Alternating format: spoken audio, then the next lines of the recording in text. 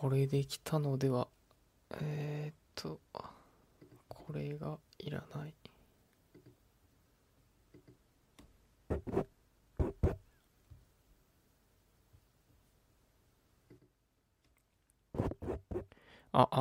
どうも、田辺です。音来てますかね？ちょっと、音が来てたら今 YouTube ご覧になっていただけてる方、音が来てたらちょっとお知らせ、コメント、チャットでも何でもいいんで、知らせてもらえないですかね？すいません。今日も機材トラブルで、今日もっていうか、あれだね、昨日もか、機材トラブルで会っちゃったんですけど、ちょっと水飲んでいいですか？すいません。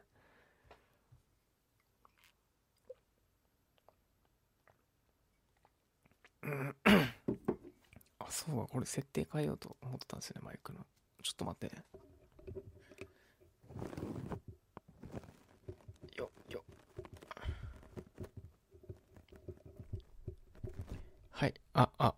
どうも田辺です。改めまして、やかんラジオ、田辺裕貴と申します。今日もよろしくお願いします。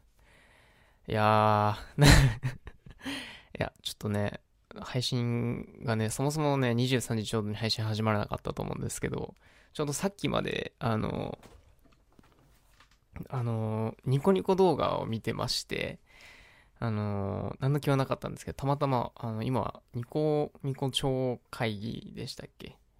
超会議っていうニコニコ動画が毎年やってる大きなお祭りがあるんですけど、多分それが今年、毎年ビッグサイトとかでやってたんですかね。それがなんか多分配信じゃねえ、コロナの影響でリアルな場所でできないっていうことで多分ネット上でお祭りをしようっていうことになってると思うんですけど、超会議やってまして、ニコニコで。それをね、ちょっと覗きに行ったんですけど、超歌舞伎っていうやつでやってて、再放送なのかな多分。生放送じゃないのかわかんないですけど、それ途中から、本当さっき見てたんで、途中から、めちゃくちゃ途中からなんですけど、もうめちゃくちゃ面白くて、その、面白さっていうのは、あれですけど、なんか話の内容は途中から入ったんで全くわかんなかったんですけど、あの、先生何やってんすかみたいな、ニコニコ動画のね、ノリがあるじゃないですか。あの、何やってんすかみたいな。そう、ひたすら終始そういう状態で、歌舞伎役者の、正直、誰かわからなかったんですけど、詳しくないんで、誰かは存じ上げませんけども、歌舞伎役者のね、優秀正しき方がですね、初音ミクさんと、初音屋って呼ばれてましたけど、初音姫と一緒にですね、演劇をするというね。で、なんかすごいクライマックスシーンだったらしくて、もうコメントでもう画面が覆い尽くされちゃって、ほとんど何も見えないし、コメント消したら消したで、多分、アクセスがすごい殺到してたのか、もうなんか、全然画面が汚いわけですよ。放送のね、クオリティが全然ダメなわけですよ。その状態でも何やってるかわかるんですよ。うん。で、なんかすごい見栄を張ってね、主人公らしき男の人がね、なんていうんですか、弁慶的なね、出てきて、で、なんかこう、語り始めるわけですよね。歌舞伎独特の、なんていうんですか、なんか語尾がやたら伸びる感じの、なんて言ってたかちょっと忘れちゃったんですけど、うん、それがね、言い終わったと思ったらね、俺は帰ってきたぜみたいなことを言い始めるんですよ。もうほんとこの感じで。もうそしたらもう会場のオタクたちがもう爆上がりですよ。爆上がり。うん。で、みんなありがとうみたいな。ライブみたいな。ライブのほんと MC みたいなのが始まって、どういうことと思ってたら、音楽が鳴り始めるんですよ。しかも、歌舞伎のね、ポンポンポンみたいな、そういうのじゃなくて、もう、ズンチャン、ズンチャンみたいな、本当にもう、ドラムですよ。ドラムロールが聞こえてきてですね。はい。そしたらもう、コールレスポンスが始まって、おいおいおいみたいな歌舞伎役者が歌舞伎の格好をしてですよ。それを、あれどこでやってたのか、幕張とかでやってたのかな、普通の歌舞伎の、その、歌舞伎座とかそういう場所じゃなかったっぽいですけどね。めっちゃ会場でかかったんで。でもなんかすごいいいものを見たなって思いますね。あれは本当面白かったですね。で、その放送が終わった後に、あのあれですね。なんだっけ。ご注文はうさぎですか一挙放送やってて、ついついちょっと本当に直前まで見てたら、生放送遅れちゃいました。どうも、田辺です。はい。ということで、本日のメールテーマなんですけども、センスのいい人、悪い人という風にやっております。今日なんか調子悪いな。センスのいい人、悪い人っていうメールテーマなんですけど、これ言っていいのかな？言っちゃっていいかな？もう。なんか本当にすごいね、すごいちょっとね、みんなにこれ言っていいのかな？言っちゃうか。なんとですね、当番組初のお便りが来ました。ありがとうございます。アナログな拍手を。ラジオ番組っぽくね、拍手の音が流れたらいいんですけど、アナログな拍手。こういう音だったら出せるけどね。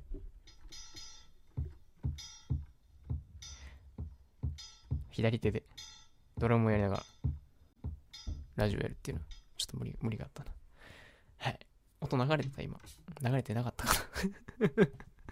ちょっとごめんなさい。今日なんかね、ソフトの調子が悪いのかな。昨日と同じ設定なんですけどね。お便りをいただきましたんで、早速読み上げてもいいですか？はい。ちゃんとあれですよ。メールの方に来ました。やかんラジオ gmail.com っていうのがあるんですけども、早速読み上げていきたいと思います。こんばんは。通りすがりの男です。はい、よろしくお願いします。田辺です。よろしくお願いします。通りすがりの男さん。最近夜眠れずに困っていて、そんな時、夜間ラジオが始まったと知りました。昨日の放送は、放送後に寝れなすぎて諦めてアーカイブで聞きましたが、田辺さん、聞きやすい声でびっくりしました。素敵ですね。さて、本題です。私には彼氏がいます。彼は私へプレゼントしてくるものなんかはセンスがいいのですが、自分自身の身だしなみ等に関してはセンスがないというか、全くもって無関心です。私としては磨けば光ると思っているので、どうにかしたいです。どうすれば関心を持たせ、あわよくばセンスを磨くことができるでしょうか？教えてください。メールテーマに合ってないかもしれませんが、もしよかったら使ってください。ということで、使います。もちろん使います。初めてのお便りなんで、もちろん使います。通りすがりの男さんっていうことなんですけどもね、私には彼氏がいるっていうところで始めて、すごい、そこがね、ちょっと引っかかっちゃったんですけども、まあ気にせず行きましょう。彼氏さんがいるということでね、いいことですね。彼氏さんとは自粛中はどういう感じですか？会えてますか？ちゃんと。会えてたらまずいのかな？一緒に住んでたらいいけどね。これを機にね、やっぱり一緒に住もうみたいなことを考える人たちもね、出てくるんでしょうね。プレゼントはセンスがいいですね。うん。プレゼントはセンスがいい。服とか、アクセサリーとか、センスがいいってことですかね。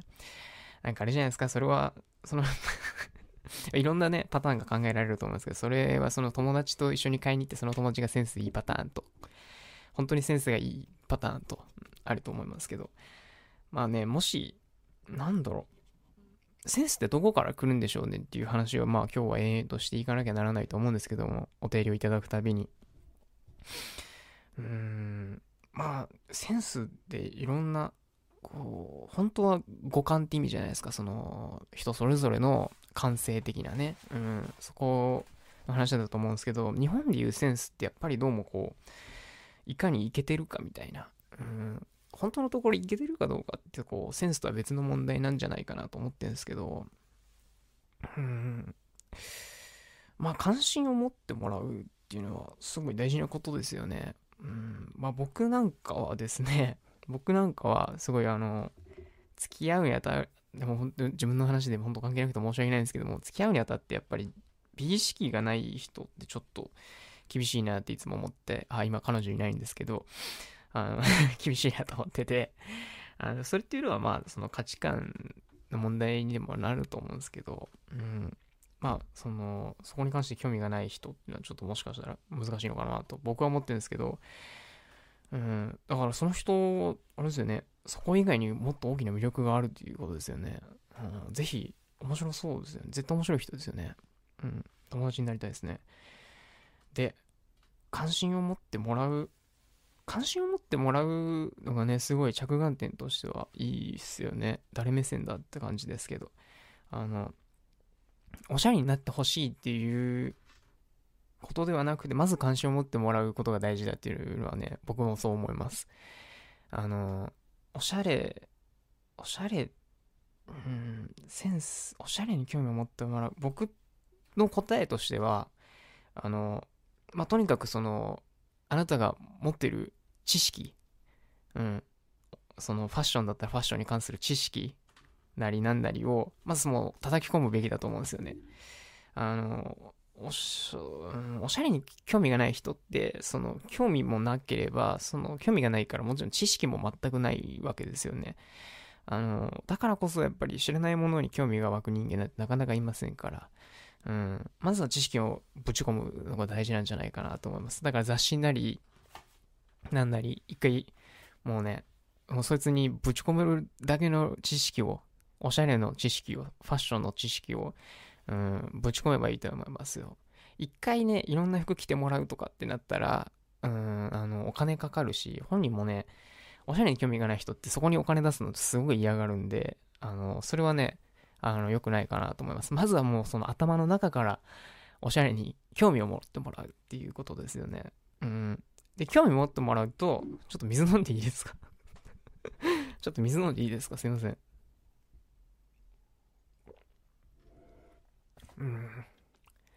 喉が渇くんだ。直前に雑炊を食べてしまって喉が渇くんだ。で、知識、何の話したっけ？今どこまで話したっけ？その知識があれば、いざ服を買うってなった時に、知識があるから、どれがダサいかが分かってくるわけですよね。人って不思議と。人ってダサくなりたい人は多分いないんで、そういう、そこを目指してる人は別ですよ。そこを目指してる人は別として、別にダサくなりたくて服買ってる人なんてほとんどいないんですよ。お金かかるし、いないんですよ。だから、その知識をぶち込んだことによって、いざ服を買うってなった時に、何がダサいかが分かってくるから、自然と、ダサくはなくなってくると思うんですよね。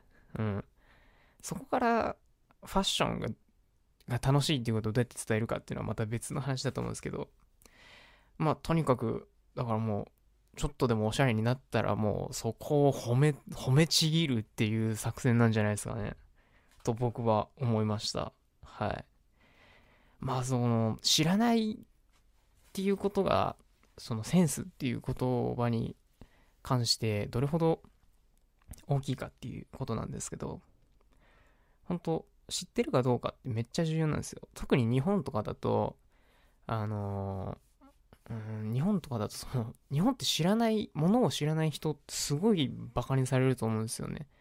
好きかどうかは別として、知らないっていうことがすごい、ステータスに、知ってるっていうことがむしろステータスとして崇められている節がすごいあると思うんで、多分オタク気質な人が多いんでしょうね、もともと。日本って。わかんないですけど。だからそこかなと思います。うん。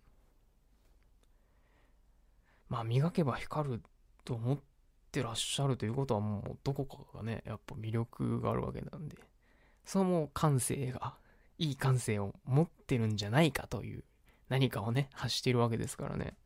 ぜひ、期待できそうですよね。またなんか報告してください。なんか、経過を楽しみにしてます。お幸せに。はい。いや、お便りがね、来るとは思ってなかったんでね、めっちゃびっくり。これ13時ぐらいか。違う。夜中の3時ぐらいか、昨日の。メールくれてて、多分ね、朝見てびっくりしたんですけど、めっちゃ嬉しいっすね、これ。お便りあってこそだよね、ラジオって。うん。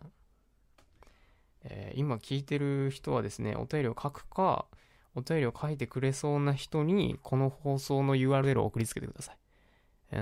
ほんと一人一人のそういう力が大事なんで、送りつけてくださいね。はい。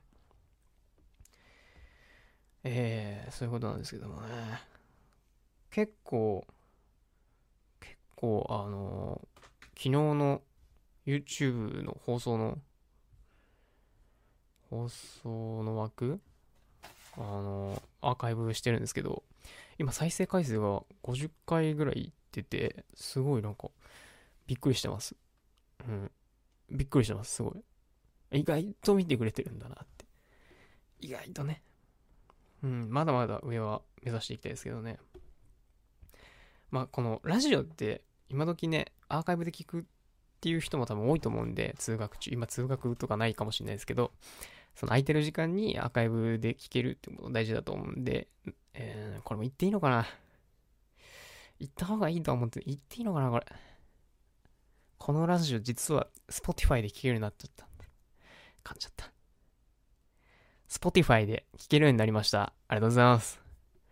なんか今日朝起きてググったら、Spotify って誰でも配信できるっぽくて、Spotify のみならず、Apple Podcast と Google Podcast っていうのに、登録しまして、で、Spotify はすぐ認可が下りたんで、もうSpotify をアプリ登録している方はですね、検索欄で夜間ラジオって打っていただけたら出ます。俺の写真が出てきます。ゆうき田辺っていうのが出てきますんで、フォローしといてください。明日も明後日もね、多分、上がるんで、はい。楽しみにしててください。センスのいい人悪い人、これも明日か明後日ぐらいには多分、アップできてるんじゃないですかね。明日には多分上がってんのかな。今日申請して今日アップロードしてもう聞けるってことはもう明日には聞けるな、多分。この放送が終わってアーカイブされたらすぐアップロードするようにしたいと思いますんで。はい。皆さんね、広めてください。いろんな人に。ラジオやってる友達がいるんで、まあなんか聞いてやってくれよみたいな感じで広めてください。よろしくお願いします。ここでジングル流したいな。ここで。このちょっと切れた瞬間にね、CM を流したい。今日 CM することって言ったら、そうだね。ニコニコ生放送やっぱ面白かったよっていう話になっちゃうな。今日はね、何したっけな。今日起きて、洗濯して、朝ごはん作ったんですよ、今日。朝ごはんを作ったんですよ。すごくないですか？これすごいことですよ。一人暮らしの男で朝ごはんを作ってる男どれほどいるんだろうって僕は思ってますけど。作ったって言ってもベーコンに卵を落としただけなんですけど、これがうまいんですよね。うん。それがうまい。本当に。でもあとレタスをちぎって食べました。うん。朝ごはんと包丁は使わない主義です。なんか、その方がいけてる気がするから。朝からね、なんかそんなしっかりした料理をね、作るのはちょっと大変なんでね。そんなことよりも食べることが一番大事なんで。はい。さあ、番組では、センスのいい人悪い人というメールテーマでお便りを募集しております。お便りはですね、やかんラジオ、@gmail.com。やかんラジオのスペルは、yakanradio です。やかんラジオ。そのままですね、ローマ字で、やかんラジオ、@gmail.com。YouTube の生放送とか、見ていただいている方はですね、YouTube の画面にメールアドレスとか書いてあると思う。概要欄にも多分書いてあると思うんで、そこから送っていただければと思います。ずっとね、iPad でね、Gmail 開いてるから、もう送っていただけたらすぐ読みます。うん。その体制だけはできてる。生放送送れるけど、その体制だけはできてるから。うん。よろしくお願いします。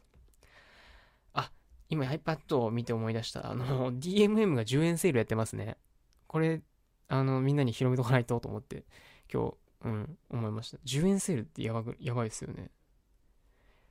皆さん、10円なんで、ぜひ、DMM 会員登録していただいて、この機会にね、いつもお金を払わずに、そういうビデオを見てる方はですね、悔い改めていただいて、まずは10円から始めてください。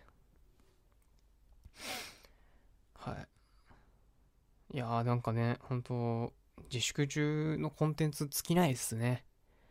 本当ネットフリックスも面白い。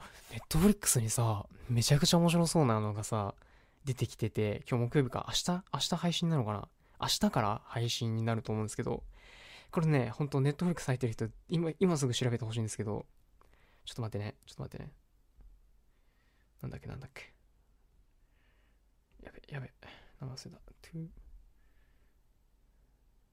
ちょっと待ってね。あと5秒。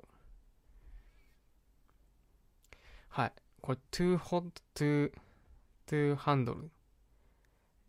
英題じゃないわ。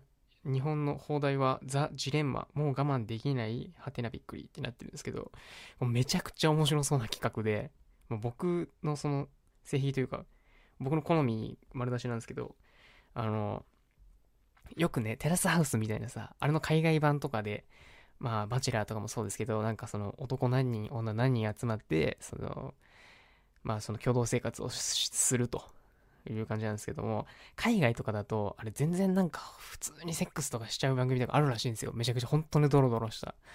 テラスハウスどころじゃないドロドロしたやつがあるらしいんですけど、それを逆手に取った企画で、ネットフリックスオリジナルだと思うんですけど、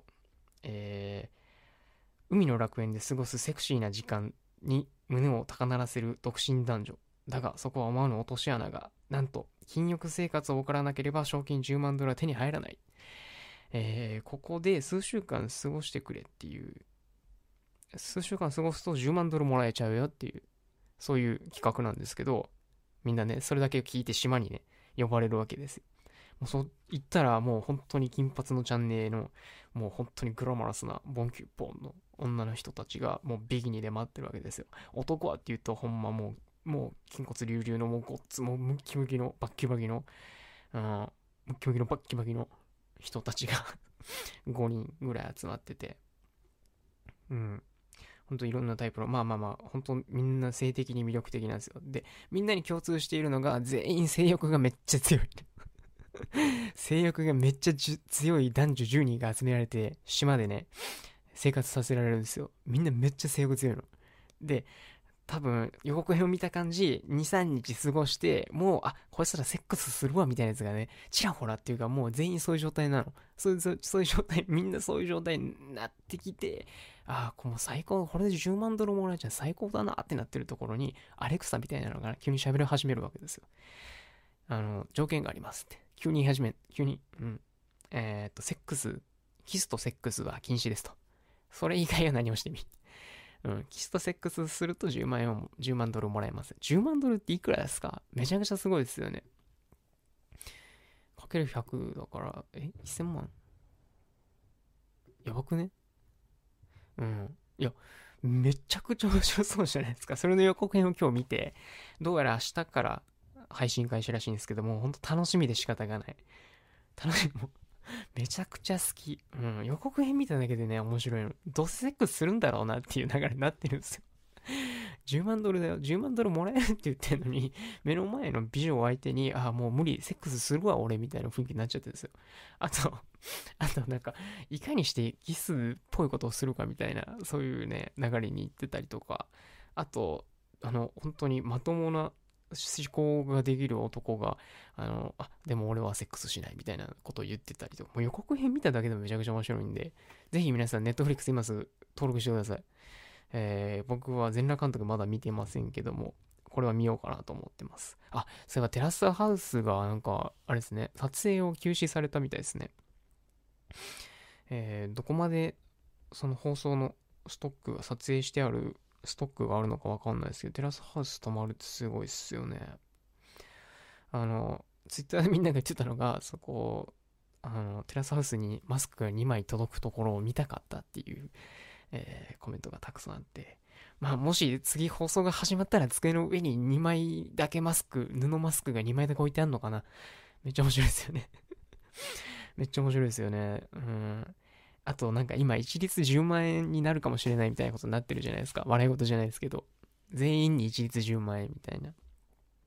そうなったらテラスハウスの住人とかには10万円使ってなんかしてほしいですよね。60万円集まりますからね。テラスハウスに出てる人たちがね、そういう政治的なところをどうこなしていくかっていうのはなんか、すごい気になりますね。僕だったらどうするかな。俺だったらどうするかな。調子に乗って寄付するとか言っちゃうんだろうな。うん。まあお金持ってる人はね、寄付していただいて、もう事実上のベーシックインカムですよね。これ、いらない人はもう勝手にしてくれみたいなね。10万円で暮らせる人は10万円で暮らしたらいいしみたいな。そういうベーシックインカムの考え方になってきてるんじゃないですか。僕は結構賛成なんですけど、僕がベーシックインカムもらうと多分働かないですね。うん。本当に、ギリ、それで好きなことをして生きていけるぐらいの額だけ稼いで、あとベーシックインカムで暮らしますね、僕だったら。うん。家賃とかも本当全然いらないしね。もしね、ベーシックインカムが結構もらえるってなったらね、どれぐらいなんでしょうね、実際。うん。家賃ただって半端ねえですよね。7万ですよ、だって。うん。まあでもベーシックインカムを導入するってなるとやっぱ税金とか高くなるんですか？ちょっとその辺ちょっと勉強不足でちょっとわかんないですけど。うん。まあどうなんでしょうね。未だにベーシックインカム導入してる国ってないんでしたっけ？なんかテストしてる国は確かありましたよね。どうなったんでしょうね。うん。いやー、まあ世界情勢が本当もうどうなるかわかんない状態ですけどもね。台湾なんかは封じ込めに成功したみたいな話が聞きましたけども。すごいっすね。単純にその結果だけしか知らないですけど、どういう風に封じ込めたのかっていうのは知らないですけど、それは素晴らしいことですよね。うん。今んとこ世界唯一なんですか？わかんないですけど、寒すぎてコロナウイルスがないみたいな地域あるんですかね？世界にも。どうなんでしょうね。まだ岩手県があれなんでしょう。まだ岩手県がコロナウイルスないんでしょう、感染者が。なんかあるんじゃないですか、やっぱ岩手県。中尊寺金色堂がありますからね、やっぱ。半端ねえご利益で。やっぱそういうことなのかな。こういう時ってやっぱ宗教とか出てくんのかなと思ってたけど、宗教出てこないですね。集まれないからうん。集まれないから宗教出てこないですね。あ、でもなんか、これ言っていいのかわかんないですけど、風の噂で、なんか宗教関連の映画の撮影は未だにやってるらしいんですよね。うん、多分日本中のありとあらゆる撮影っていうのがほとんどストップしてると思うんですけど、今んとこ。なんか僕今無職なんですけど、なんか、その宗教関連の撮影だけやってて、なんでやってんのって聞いたら、まあ噂によると、信じるものは映らないと。そういう理論でやっても、やっぱ宗教って言うことそうなんだな。うん。それしか言えない、言うことないんだなと思うけど。まあでも撮影なんて本当に危険な行為なんでね、今考えるとね。うん。いや、3密どころじゃないですからね、本当に。うん。まあ、一刻も早く中止してほしいですよね。なんか、監督とかはさ、まあ、映画って結局監督のもんじゃんっていう考え方が多分映画のスタッフならみんなちょっとぐらいあると思うんですけど、監督はね、やっぱ自分の作品がコロナウイルスのせいでお蔵入りになるなんてことがあったら最悪だし、誰も得しないですよね。プロデューサーとしてもね、やっぱ、プロデューサーとかだったらやっぱあれかな、途中で撮影やめるとさ、言ったらもう確実に次撮影を開始するときに予算がさ、今まで組んでた予算にはまらなくなってくるわけじゃないですか。まあそう考えるとギリギリまで撮影したいってなっちゃう人もいますよね。まあうちは多分完全にそれのせいで撮影やらされてましたけどもね。いや、ほんとね、組合をね、作るなら今だなって思ってます。日本がね、労働組合がないんですよ。撮影スタッフの。ないんです。はい。でもみんなフリーランスなんですよね。よくわかんないですよね。組合、俺作ろうかな。組合でどうやって作るんですかね。本当に必要だとは思いますね。こういう時にね、戦えないんで、フリーランス、一人一人の力だと、完全に戦えないんで。うん。うん。映画って結局だって大手配給会社が回してるビジネスじゃないですか。うん。その大手一社でも敵に回すともう怖いよね。ああ、怖い。水飲みます。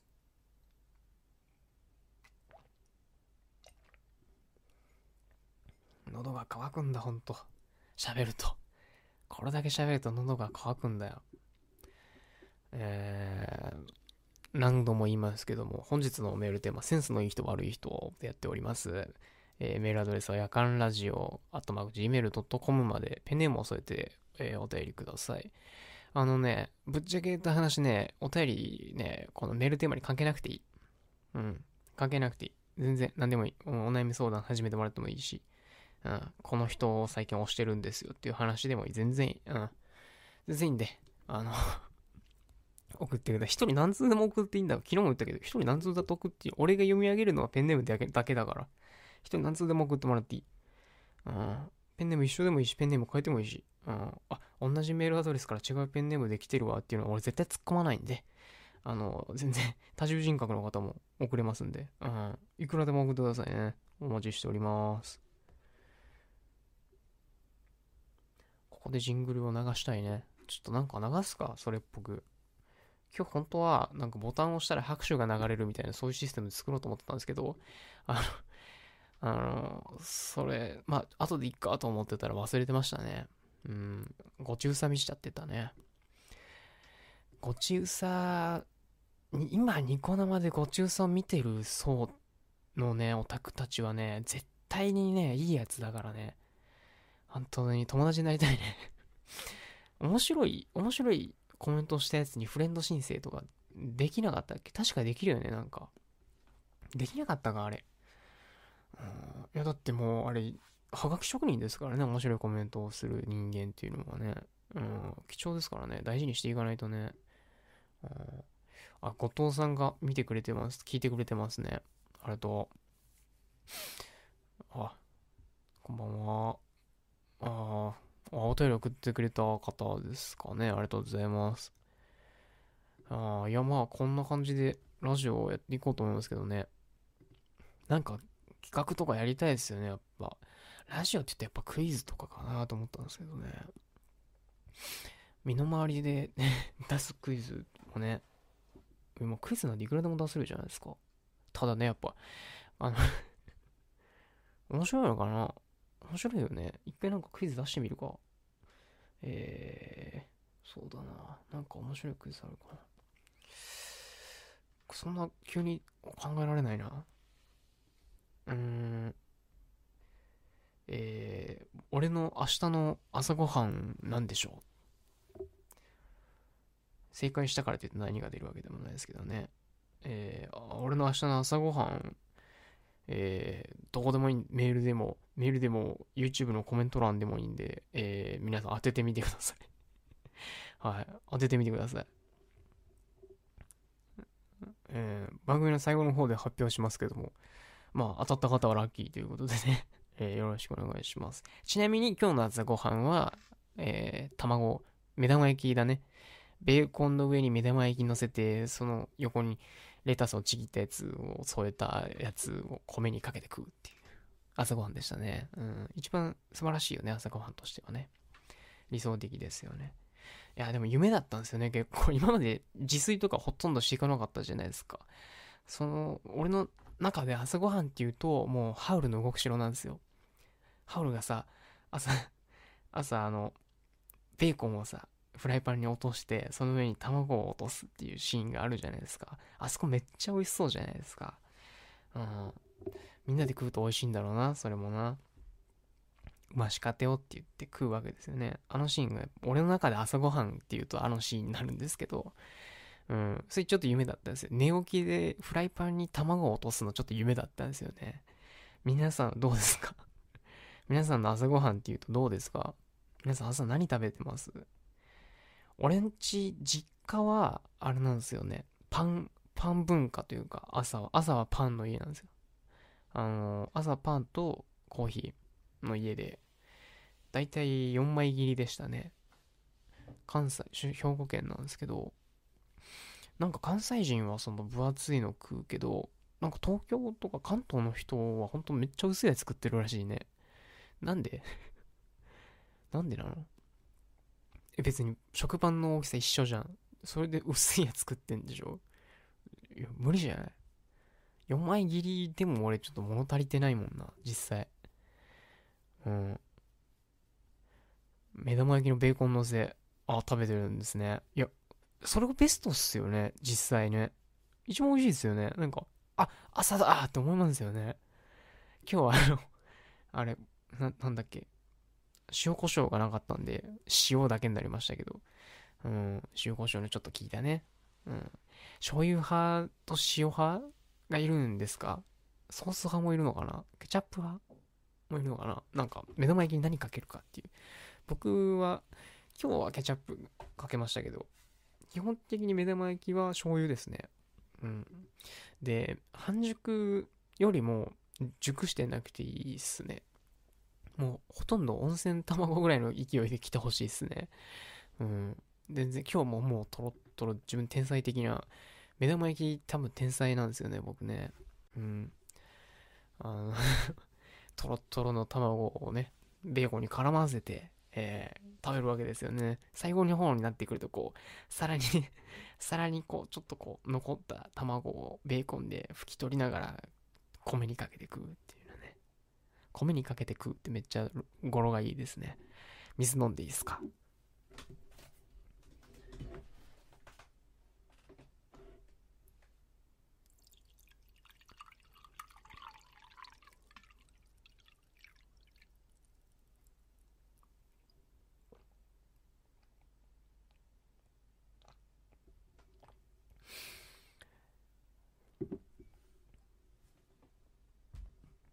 いや、言っときますけど、ラジオって耐久レースですからね。うん。いや、ほんとめちゃくちゃ面白いっていう回じゃないと、大抵のラジオ番組って2時間ぶっ通しで聞けないですよ。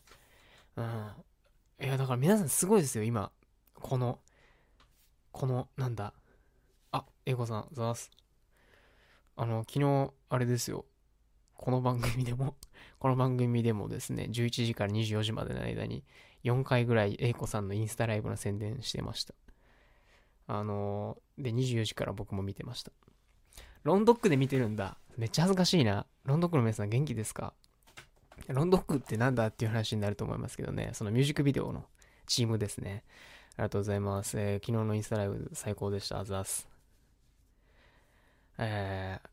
このラジオでもね、もう毎日のように英子さん宣伝していこうかなと思うんで。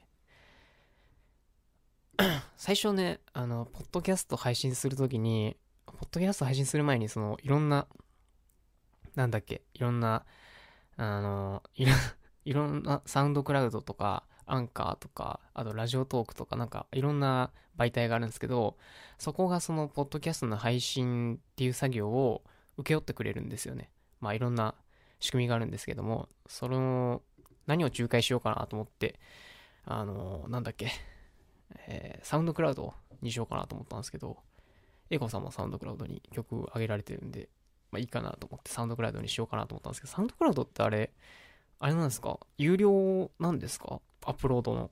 なんか3時間分までしか無料でアップロードできないみたいなの聞いたんですけど、それって全部で3時間なんですか？それとも1回につき3時間なんですか？ちょっとわかんないですけど、このラジオ1回が2時間あるんで、1回しか上げられないじゃんと思って、サウンドクラウドとりあえず下げといたんですけど、アンカーっていうサービスで僕は今、配信をやってますけども、ロンドン区の皆さんも自粛中で暇なんですかね？もしかしてね、こんなラジオを聞いてるということは、お便りくれたら読みますんでね、よろしくお願いします。まあ、お便りってね、今時ほとんどの人が書いたことないですよね。もはや。もはやね。僕もね、ラジオ好きっすけどね、お便り書かないんですよね。なんならもう、アーカイブで聞くしね、YouTube とかで聞いちゃうしね。うん。うん、そういう時代ですからね。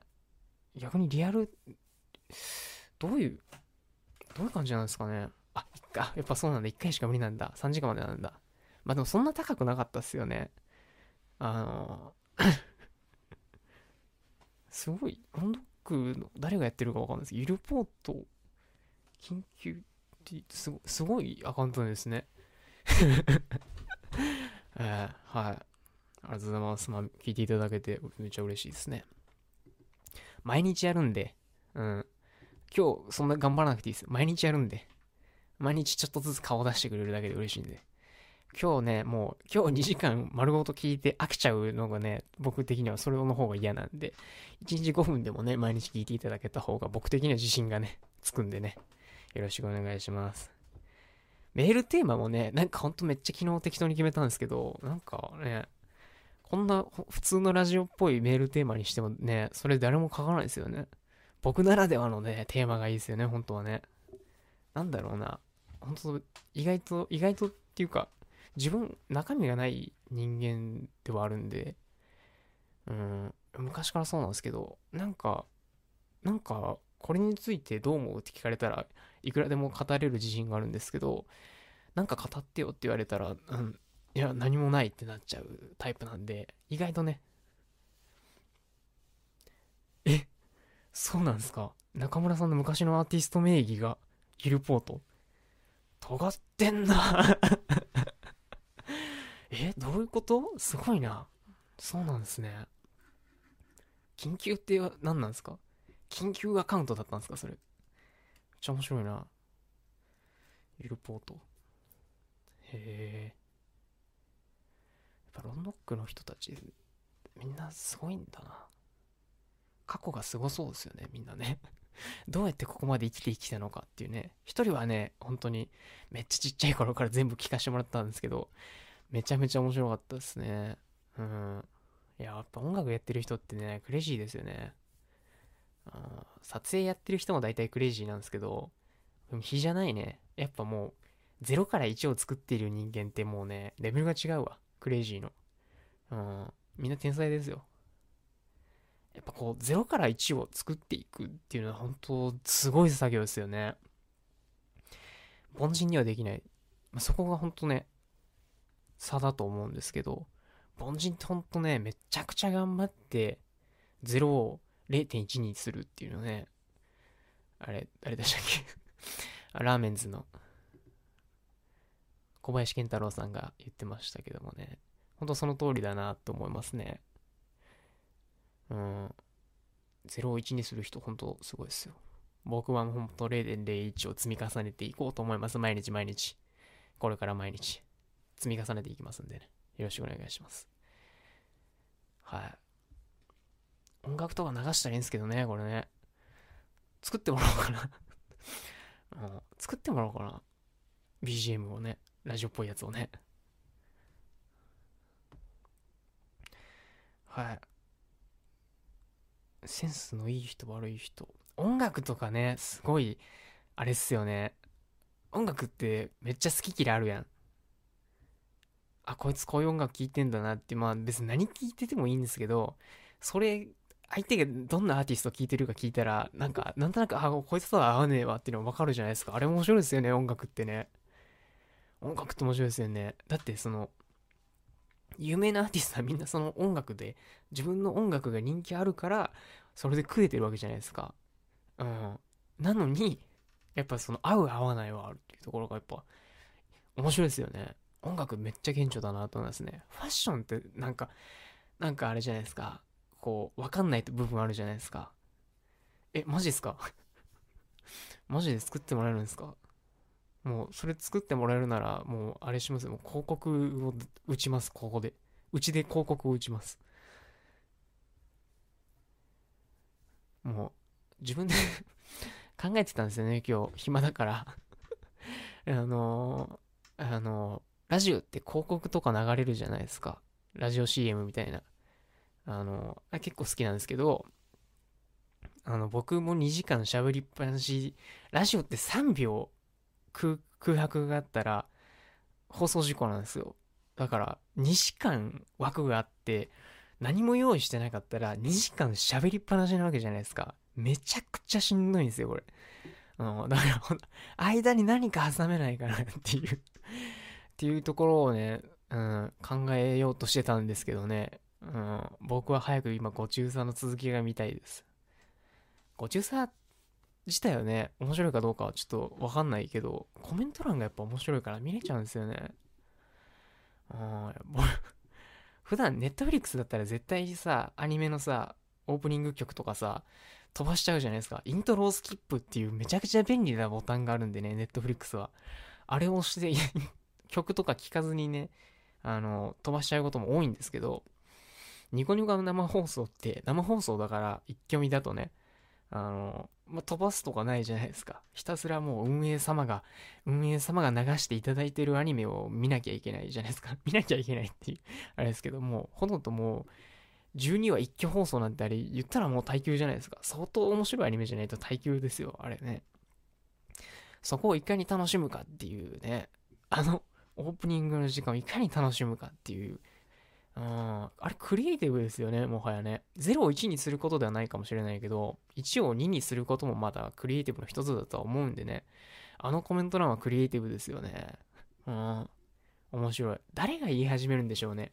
みんなサビに入った瞬間に同じコメントをさ、ザラーンって並べるけどさ、あれ誰が言い始めるんでしょうね。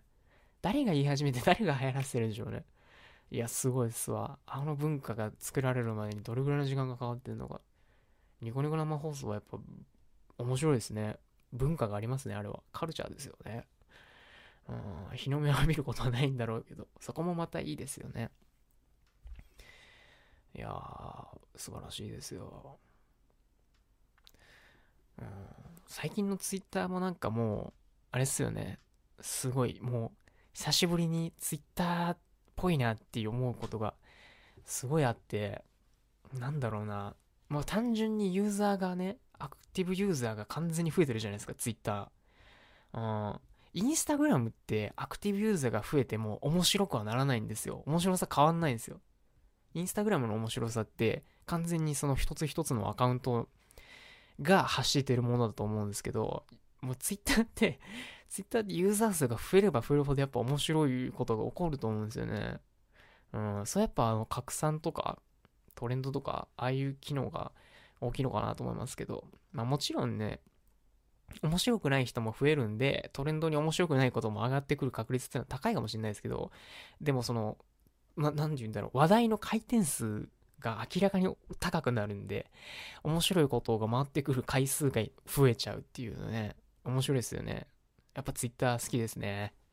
インスタはやっぱ未だに苦手ですね。わかんない。インスタほんとわかんない。あとさ、なんか、いいね、さ、なんか、なんだろうな。やっぱこう、ツイッターのさ、いいねってさ、あの、押してくれてるんやっていう感じになるけどさ、インスタのいいねってさ、なんか、わからんくない？気持ちが伝わってこんくない？やっぱ意思表明をね、いろんな手段があった方がいいと思う。インスタも。俺よく考えるんですけど、インスタってめちゃくちゃ、この写真めっちゃええわ、みたいな時、いいね一つじゃ足りないじゃないですか。自分的には。でもいいね一つしか押せへんと。俺の気持ちはこんなにすごいのにと。俺のいいねはこんなにすごいのに、いいね一つしかできひんと。いつも思うんですけど、あれ別に一人何回押してもいいんじゃないかなと思うんですよね。うん。いや、なんかその方が、こう、いいね数を見たときにね、この人フォロワーはあんまりおらんけど、いいね数、毎回投稿のいいね数が半端じゃないってなったら、もうコアなファンがすごいおるってことになるじゃないですか。こういうことがわかるんですよ。いいねが無限にできると。今の感じやとね、もうフォロワー数だけがこう重要視されてね、それはなんか、ねそれは数じゃないやろうとは思うんですよね。ツイッターもね、数じゃないやろうとは思うんですよね。インスタにはリツイートとかそういう拡散する方法がすごい少ないんで、バズってるっていうのが目で見てわからないんですけど、ツイッターはね、フォロワー数が少なくてもバズることっていうのはよくあるんで、やっぱツイッター面白いですよね。やっぱツイッターの方が面白い、絶対。インスタはやっぱわからへん。インスタはわからへん。あの30、40代以降ぐらいの人間に会うと、インスタとかやってんのってよく聞かれるんですけど、まあ一応やってますけどっていう、インスタ全然わからへんねんなって言われますけど、まあ実際のところやってる方もあんまり分かってないですよね。インスタの何がいいかはね。や、本当何がいいか、ぶっちゃけたところあんまり分かってないですよね。最近なんか、インスタも、こ何ぼやったかな？ 4K ぐらいの解像度にやっと対応したらしくて。うん。今まで、HD、1980×1080 っていうピクセル数ですね。まあ言うたら。解像度。それを特定の解像度以上の写真をアップロードすると画質が極端に落ちるっていう、そういうね、仕様になってて、本当にその写真を共有するアプリとしてはクソやなっていう感じやったんですけど、最近ようやくその解像度に対応したらしいですね。ただ画質が上がったかって言われるとそういうわけじゃない。うん。画質があんまり、なんていうんかな。うん。よくないよね。よくないよね。まだツイッターの方がね、まだなんかこう、勝負権あるなっていう、写真見やすいなっていう感じもするしね。うん。あと、やっぱこうね、写真撮ってる人間としてはさ、やっぱ、大きい写真を見てほしいんですよ。写真撮ってる人間としては。スマホの、もうただでさえあんまり大きくないスマホのディスプレイのね、それの3分の1くらいでしょ使って。うん。インスタで流れてくる写真の大きさって、あんなんめっちゃちっちゃいやん。うん。あれはね、良くないよね。音楽で言ったら多分ほんとみんな100円のイヤホンで音楽聴いてるみたいな、そういう感じだと思うんですよね。これで良さわかるんかいっていう話なんですよね。うん。いや、まあもちろん写真って大きさによってね、全然こう、同じ写真でも見え方が変わってくると思うんですけど、それのせいで、ちっちゃい写真、ね、ちっちゃい写真にはちっちゃい写真の良さがあって、ちっちゃい写真に合う構図っていうのがやっぱあるんですよね。うん。すごい、まあ、なんやろう、まあ、悪く言うたらミーハーな構図なんですけども、そういうのがね、もうほんとめちゃくちゃ流行ってるし、流行りすぎてなんかもうそれがスタンダードみたいなね、ことになってますよね。良くも悪くも写真を盛り上げたなっていう、盛り上げたし盛り下げたなっていう感じはしますけど。まあでもその写真好きっていう人口は増えたのかなと思うと、まあインスタありがとうというようなアカウントところもあんのかなっていう感じですよね。うん。やっぱインスタわからへんわ。インスタは全然わからへん。うん。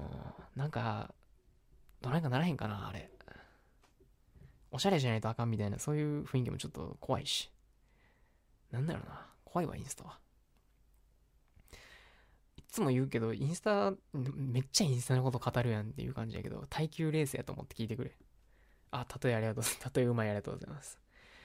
インスタはもう、マイルドヤンキーのね、地方の人間のためにこそあるような SNS やと思ってて、今もツイッターをやってないけど、インスタだけやってるっていう若者がすごいね、多分多くて、そう考えるとね、最初、インスタって DM とかの機能も全然なんかクソ雑魚やったと思うんですけど、どんどんね、ソーシャルネットワークサービスとしての、インフラとしての機能をね、どんどん携えていってると思うんですけど、うん、そこはなんかちょっと、なんやろな、最初さ、インスタが出てきた時ってさ、ほんまにこの文章を書かなくても、なんていう、自己表現ができる SNS として、尖ってるなと思ったんですけど、どんどんね、もう関係なくなってってきてるでしょ。もう本当に、ハッシュタグだの、文章だの、うん、エロだの、グロだの、猫だの、犬だの、そういう、やっぱもうね、結局ね、やっぱもう、PV 主義じゃないですか。アクセス数主義。うん、まあインターネットは仕方がないんですけどね。うん、なんかこうね、結局インスタグラマーって言われてる人たちも、なんかすごい華やかな仕事に見えますけど、結局のところこの自分っていうね、人間とその自分のアカウントっていうものを広告枠としてね、貸し出すっていう、それはもうなんか自己表現とはちょっとね、遠いところにあるんじゃないかなと思いますけどね。いっそのこと広告クリエイターって名乗ってくれたらね、かっこいいなと思いますけどね。うん。自分でね、広告作ってる人たちは本当やっぱ面白いですよ。うん。広告作ってる人っていうのはやっぱ面白いと思います。広告代理店とかね、制作会社にはまあ全然面白くない人間もいっぱいいますけどね。学歴だけの。そういう人間もいっぱいいますけども、やっぱね、面白い人はね、間違いなく面白い。あ、この人間違いないなっていう人やっぱね、CM の現場とか行ってもいますからね。うん。うん。じゃあなんかなんていうのな、インスタグラマー、聞いた話、まあもちろんその、すごい人もおるんでしょうけども、まあ企業から案件が来てね、案件って言うたらなんか聞こえはいいですけどね、案件っていうものが来て、もう、この画像をそのまんまストーリーにアップロードしてくれたらいくら払いますと。まあそういう案件、そういうのが案件って言われてるんですけどね。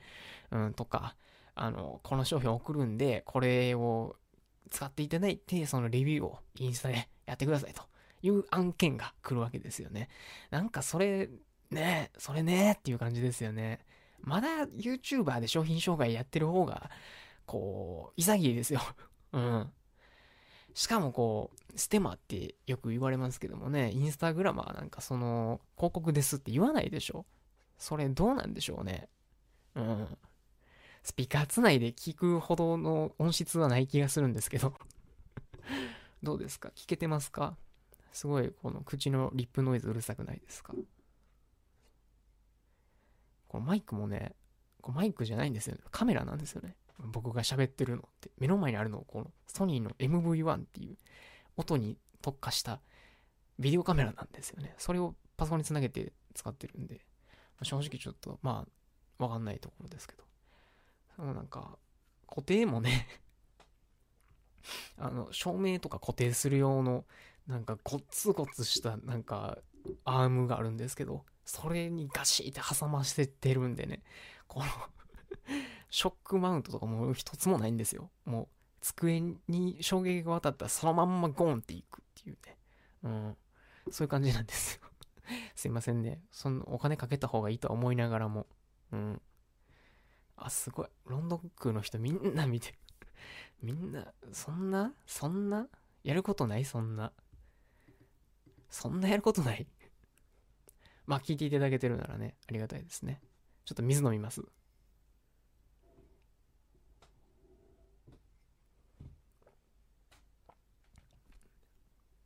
うん。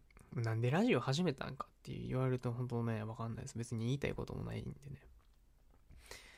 なんか年を取るにつれて言いたいことってなくなってきますよね。もう中学生ぐらいの田辺裕貴になんか言うてって言ったら多分出てきたと思うんですよね。なんかこう、社会に対するねディスがね、多分出てきたと思うんですけどね。なんかもうほんと年を取るにつれてどうでもよくなってくることが多くて、本当なんかこう、何を見てもどうでもいいなと思っちゃうんですよね。いや、ほんとこんなところで言うたら誰かに怒られるかもしれへんけど、現金10万円給付とか結構どうでもいいんですよね。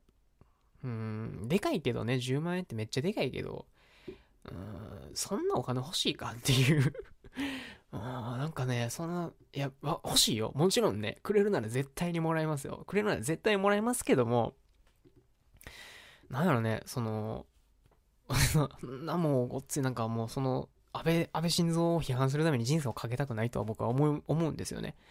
そこまでじゃないと。うん。いや、だから本当に、ね、人生をかけて政党批判を、政府を批判している人っていうのはやっぱね、すごいですよね。うーん。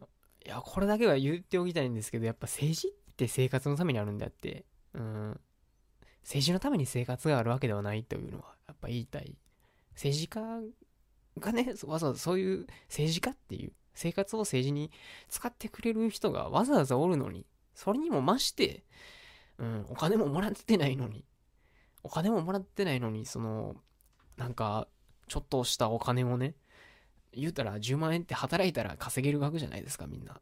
まあ今のこのタイミングは働けへんから10万円欲しいって言ってるんでしょうけどね。どうもそうじゃない人もやっぱりいるわけでね、見てるとね、そういううるさい人がね。まあノイジーマイノリティとかって言ったりしますけどもね。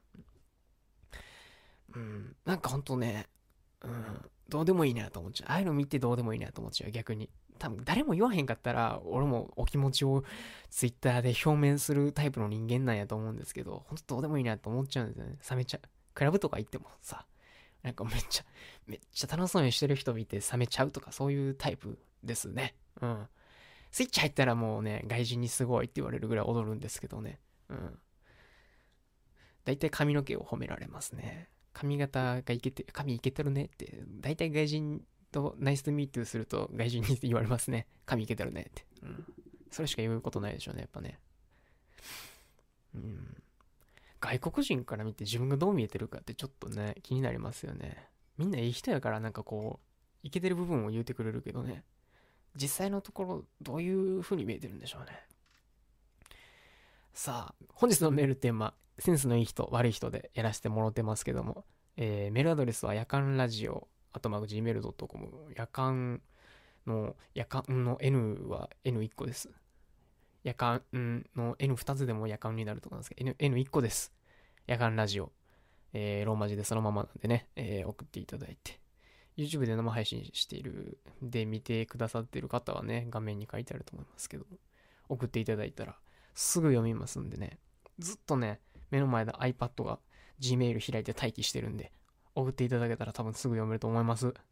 通知も来るようになってるんですぐ読めると思います。送ってください。はい。このね、このこの12時過ぎてからのね、1時間がめっちゃ長いね。ほんまに。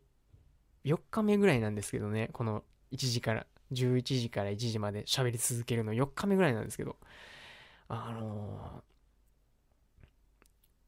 めっちゃ長いんですよ。12時超えたあたりから。まだ7分しか経ってないやんってなるんですよね。いや、怖いですよ。人間ってやっぱ集中力90分ぐらいが限界っていう話もあるじゃないですか。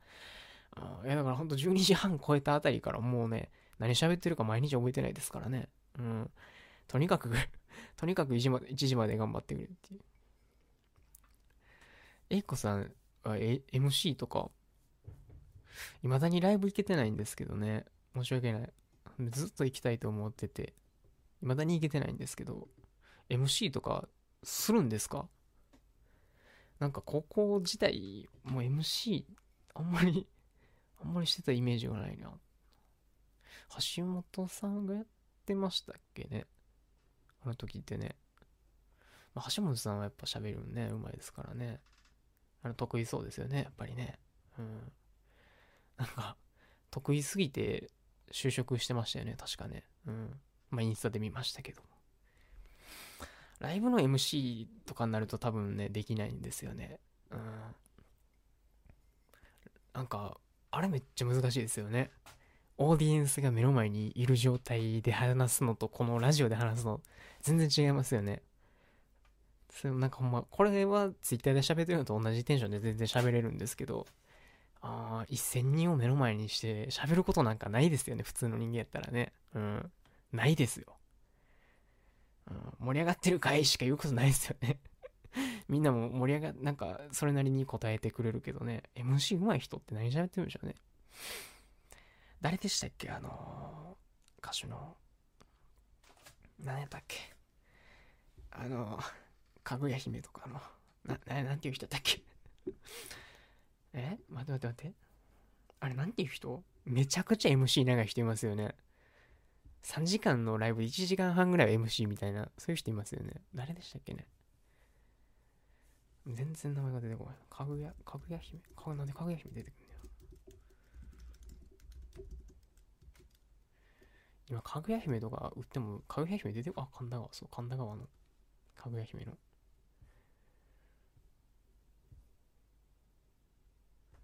南こうせつじゃないな。あれ南こうせつやったっけ？まあなんか、めちゃくちゃ MC が長いらしいですよ。何話してんねんって言うたら、ほんまに世間話みたいな。うん。だからラジオですよね、あんなもんね。言うたら。うん。ライブ会場で爆音のラジオ聞いてる感じですよね。うん。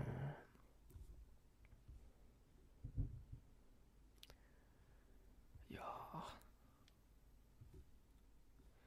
自粛生活も、どれぐらいですか？僕は1週間ぐらいなんですけど、1週間も経ったんかも。何もしてないな。まあ今日はスプラトゥーンしてました、ずっと。うん。スプラトゥーンってね、皆さんやったことあるかどうかわかんないですけども、武田鉄矢じゃないですね。武田鉄矢じゃない。武田鉄矢ってライブ、めっちゃ喋りそうやな、でも、武田鉄矢。喋りすぎるぐらい喋りすぎそうやな。なんか喋ってるライブ終わりそうやもんな。最後の曲とか言わずに、もしかしてさっきの最後の曲やったんかみたいな感じで終わりそうですよね。イメージですけど。うん。黒板持ってきそうですもんね。後ろにね。話止まらへんなって思って。スタッフが黒板持ってきそうですよね。何の話してたっけ？スプラトゥーンか。スプラトゥーンは面白いです。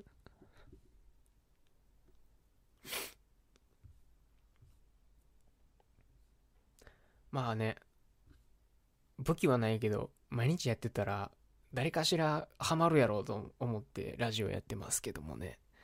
うん、まあ、未だに手応えはないですね。うん、手応えはない。でも、今日、お便りが一つ来たのがすごい嬉しかった。それは。それはずっと言っていきたい。これ言うことによって、あ、こいつお便り送ったら喜ぶんやっていうのはもうね、みんなに浸透させていきたい。うん。まずそこから始めていきたいと思います。いやー、これどれぐらいの人がね、アーカイブで聞いてくれてんのかなっていうところが気になりますよね。昨日のやつなんか結局どれぐらいいったんやろな。でも今、同時視聴者数が5人って出てるんですけど、うち多分1人は僕の扱いになってんのかなわかんないですけど。うん。5人ってすごいですよね。ロンドンクの方が何人見てるかわかんないんですけど。今スピーカーにつなげてみんなで画面開いて見てるんですか？もしかして。そんなことあります？うん。まあまあまあ。そんなことですよ。まあでもラジオとしてはね、もっと進化していかんとなと。毎日こんな感じでやってたらね、さすがにもうね、話すことも多分尽きてくると思うんでね。うん。まあ、何したらいいんやろね。ゲストを呼ぶか、クイズを出すか、プレゼント企画をするか、ね。なんか一人でできる企画を考えるか、もしくはもうひたすら音楽を流し続けるかっていう感じですよね。やっぱ、あれなんかな、ラジオパーソナリティってさ、まあ、そら言うたら、夢としてはさ、目標としてはさ、田邊裕貴のオールナイトニッポンみたいなね、そういうのが、やっぱ多分みんな目指してるところじゃないですか。自分の冠番組みたいなね。でも、やっぱそうじゃない、本当にその音楽紹介番組みたいな、お昼にやってるような、ああいう番組、夕方とかね、うん、カーステレオでしか誰も聞いてないやろ、この番組みたいな、そういう番組を持ってるパーソナリティの人って、やっぱそれは下積み時代的な扱いになってんのかな。下積み時代やと思ってみんな頑張ってんのかな。それとも、ああ、こんなに音楽が紹介できて、仕事やわ、やっぱりって思ってんのかな。どっちもなんかな。気になるね。うん。いや、でも、どうなんやろ、やっぱもっと喋りたいっていう人は絶対おるよね。音楽を1時間の番組のうちの45分ぐらい音楽流してる番組のパーソナリティの中には絶対おるよね。もっと喋りたいっていう人はね。うん、2時間ぐらい喋り続けたい人も絶対おると思うんですけどもね。やっぱ構成作家とかが裏にいて止めるんですかね。巻きでみたいなね。カンペ出してくるんですかね。どうなんでしょうね。っていうかあの辺になってくるともう収録なんですかね。生放送じゃなくてね。編集されちゃうのかな。うん。まあなんかラジオって面白いですよね。なんか独特のね、ニコニコ生放送的なね、まあニコニコ生放送がラジオ的っていうところもありますけども、うん、そういう独特の、この、なんていうんやろうね、独特のこの、独特の独特の世界じゃない、なんていうこの、閉鎖空間って言うたらめっちゃ聞こえ悪いですけど、なんていうのかな、独特のね、独特の世界ですよね。うん。いやー、本当に。まあでも、毎日毎日こう、なんかちょっと、なんか心がムッとするニュースも流れてきちゃいますけども、毎日毎日、それと同じぐらいは多分、面白いニュースも流れてきてますよね。今日面白かったニュースあるかな？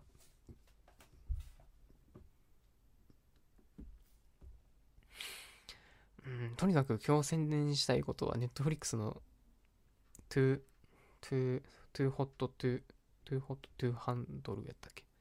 その2週間か3週間かなんか、その性欲が強いにもかかわらず男女集められてセックス禁止生活を送らされるっていうネットフリックス番組がすごい僕は明日配信されるんですけど、明日から配信されるっぽいんですけど、それすごい楽しみにしてます。それは今日みんなに伝えておきたいなと思いました。そんなそんな番組あるっていう感じですよね。言うたらもう出落ちじゃないですか。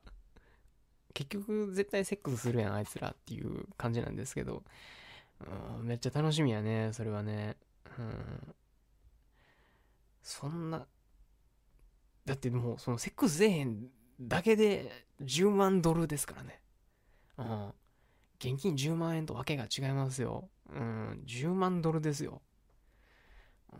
いや、すごい企画やなと思いますよね。ネットフリックスってやっぱ半端ないですよね。日本でも全裸監督みたいな、ネットフリックスオリジナルって言われてる作品があると思うんですけど、あれってどうやって撮ってるかっていうと、ネットフリックスが、お金を出してくれてて、で、作ってるのは日本の会社なんですよ、結局。別にスタッフ全員外人とかそういうわけじゃなくて、ネットフリックスが企画を持ってきて、その企画を日本の制作会社に発注すると。でね、ネットフリックスのね、スタンスっていうのがね、すごい素晴らしくてね、金は出すと。でも、内容には口出さへんと。そういう契約なんですね。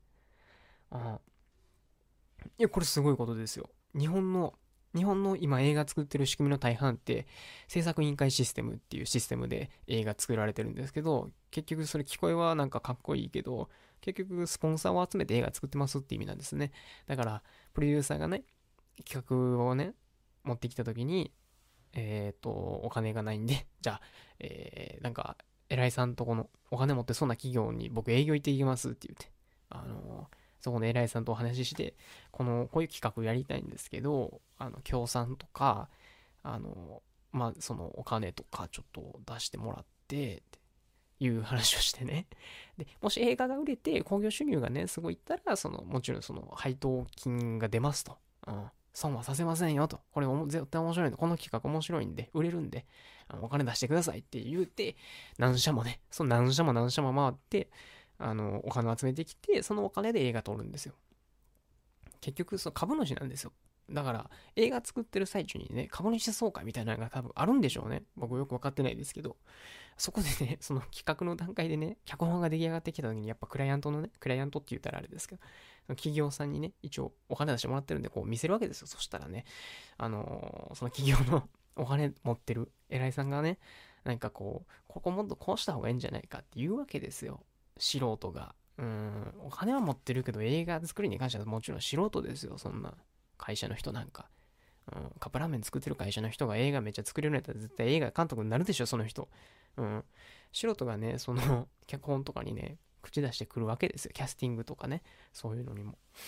キラキラ映画とかが、もう、こいつ、絶対こいつ出しとけばもう一定数お客さん来るやんみたいなやつだけのラインナップになる、そういう映画ってたくさんありますけど、それがなぜそうなってるかっていうのは、企業にお金を出してもらうために、絶対に売れますっていうことを言うために、そういう役者を使わざるを得ないっていうわけですね。演技が上手いかどうかなんか関係ないんですよ。数字なんですよ。インスタとか、ツイッターのフォロワーがどれぐらいおるかなんですよ。いや、本当に役者の世界って今そういう風になっちゃってて、もちろん演技で選ばれてる人もいるし、ツイッターやってない役者もたくさんいるんですけど、若手に関してはやっぱり数字がすごい重要視されてる。そういう世界なんですね。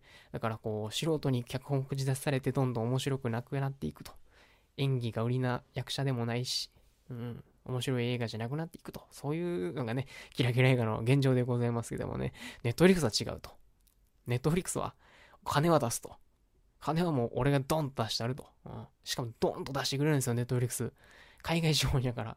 もうね、規模が違うんですよね、もう。ちゃんともうドーンとお金出してくれるんですよ。で、これで映画作れと。内容には口出さんと。それから面白いもん作れよって言って任せてくれるわけですね。そらね、尖ったもんができますよ。ネットフリックスはネットやから NG もないしね。そんなもう俳優が不倫したぐらいでお蔵入りになったりせえへんわけですよ。麻薬やったぐらいでお蔵入りになったりせえへんわけですよ。だから全裸監督ね、出るみたいですよ。薬やっちゃった方も、全裸監督2が今制作されてるなんていう噂もありますけどね。噂ですけども。まあなんとも言いませんけども、噂ですけどもね。作ってるらしい、みたいなね。出るらしい。出てるらしい、みたいな噂がね、噂ですけども、あります。はい。あんまりね、あんまりその情報とかは言えないんで。一応なんていうんですか、守秘義務みたいな、あるんでね。その辺はね、厳しいんですよ。厳しくて当たり前ないけどね。作ってる最中にネタバレ公開されてえらいことなのね。まあそういう感じなんです。だからネットフリックスすごいんです。まあ仕事をする上で本当にマニアックな話をさせてもらうと、金は出すし、内容には口出さんけど、一つだけネットフリックスって条件があって、今世の中にあるカメラの中で一番高性能なカメラを使えっていう、縛りがありまして、いや、素晴らしいことじゃないですか。素晴らしいことなんですよ。だってその基準が、解像度とか、まあ、要するに画質って、絵の綺麗さって数値化できないものなんで、結局その性能で見ると、4K とか 8K とか撮れるカメラが高性能っていう風に評価されちゃうじゃないですか。だから、撮るときは実際そういうカメラを使うんですけども、今世の中でね、一番画質がいい、まあ、ハリウッドの映画で一番使われてるカメラっていうのが、アレクサっていう、アリっていう会社が出してるアレクサっていうカメラなんですけど、そのカメラ 3.2K までしか撮れないんですよ。レゾリューションっていうんです。解像度が 3.2K までなんですよ。ただ、画質は本当に、会社自体も、うちはその解像度とかで勝負せんからって言うてて、3.2K で十分やと。今、映画館で上映されてる映像って 2K なんですよ。いや、映画見に行って綺麗やなと思うと思うんですけど、あれ 2K なんですね。だから結局その 3.2K で撮ったところで 2K に編集するときにね、2K に変換されて上映されるんですけども、つまりね、解像度は必要ないやろっていうのがアリの会社の言い分なんですけども、ネットフリックス的にはやっぱもうそこはちょっとね、ダメなんですよ。いくら人気なカメラといえ、ネットフリックスはやっぱりその映画館がライバルですからね、うちはもう、高性能で行かせてもらってますっていう方針なんですね、ネットフリックスは。だから 4K とか 8K とか撮れるカメラなるんですけども、そんなカメラ世の中にあんのかっていう感じなんですけど、そんな 4K、8K で画質にこだわってないカメラで綺麗なんかっていう、綺麗なんです。十分綺麗なんですよ。レッドっていうね、これまた有名な、レッドっていうカメラがあるんですけども、まあそれのね、新しい機種とかになるともう 8K かな、今 8K が撮れるんですかね。レッドモンストロっていうバカクソ高いとはいえ、アリのアレクサの方が高いんですよ。アリのアレクサ一つカメラ本体だけでマンションが買えます。それぐらいの値段なんですね。我々はそれぐらいの値段の機材をですね、常日頃からよいしょして仕事をしておりますけどもね、あんなもん落としたと思ったらえらい音ですよね。レンズも1本300万とかしたりするんですよ。だからレンズケースにまあ、6本入っとったらまあもうマンション買えるやんっていう値段になっちゃいます。だから両脇にマンションを抱えて、僕たちは仕事をしてるわけですね。いや、恐ろしい。自分の年収でも賄えないようなね、レンズ1本落としたらもう1年終わりみたいなね。まあ、レンズ落としたらもう、まずもう、なんていうかな、やっぱもうレンズは絶対に落とせへんっていう仕事なんで、僕らがやってる仕事って、レンズを落とさない仕事をしてます。まあそんな感じで、ネットフリックスっていうのは面白いんですよっていうことが言いたいわけでありました。ただまあね、ネットフリックスのせいでやっぱり映画館はね、興行収入がやっぱちょっとね、持ってかれてる部分もあるんじゃないかっていう。ネットフリックスなんかもうこういうこと語り出したらいくらでも語れる気がするんですけどね。まあ、ネットフリックスは本当に映画館を潰そうとしてるんじゃないかな、みたいな雰囲気です。今のところ。まあだから、恐るべき相手なんですけども、頼もしい相手でもあるっていうね。なんとも、こう、僕らみたいな小さいお金のない日本ではもうね、なんともできるわけですね。うん、ちなみになんですけど、最近、その、制作委員会システムじゃない映画っていうのはもちろんありまして、昔は全部そうやったんですよ。昔は映画の制作会社、今、東宝みたいなね、そういう配給会社が、スタッフも役者も機材も全部自社で持ってた時代っていうのがあって、その時はもちろん自分のとこだけのお金で映画作ってたんで、ネットフリックスの作り方みたいな感じですよね。うん。黒澤明とかもそういう感じなんですけど、とにかく監督がやりたいことができた時代が昔にはありました。最近で言うと、シン・ゴジラが東宝配給で完全に100%東宝の資産だけで作られてて、15億円ぐらいかかってたらしいんですけど、黒字にはなっていると。だいたい興行収入は制作費の3倍ぐらいないと、黒字にならないんですね。これ話すと長いんでまたにしますけどもね。だいたい、3倍です。制作費の3倍稼がないと黒字にはならない。そう考えると、この映画黒字なんやな、みたいなのもね、調べると分かるようになってきちゃうと思いますけどもね。うん。はい。何の話しったっけな。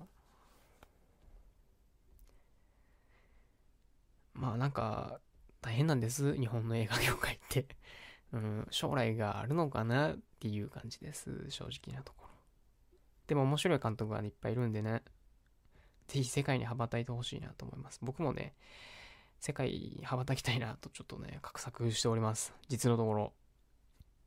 なんせ日本はギャラが低いんで、ギャラが低いし、やっぱね、ちょっと、あれなんで、あれな部分も大きいんで。日本の映画はしか儲からへんのですよ。給料が低いんですよね。広告と比べるとやっぱり。広告は儲かりますよ。CM は儲かります。はい。ちなみに日本の映画でアレクサ使って撮ってる映画って本当にね、指折るぐらいですよ。高いから。機材屋が貸してくれへんんですよね。はい。そんな感じです。よし。今12時半ですね。ちょっとね、トイレ行っていいですか？トイレ行っていいですか？ちょっと、申し訳ないですね。なんか、うん、すごい申し訳ないな。なんか流しとくか。トイレ行く間。なんかないかな。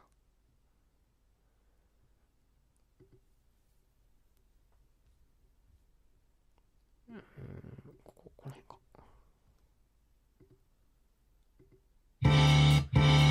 うるさい、うるさい。すごいうるさい。これ YouTube の。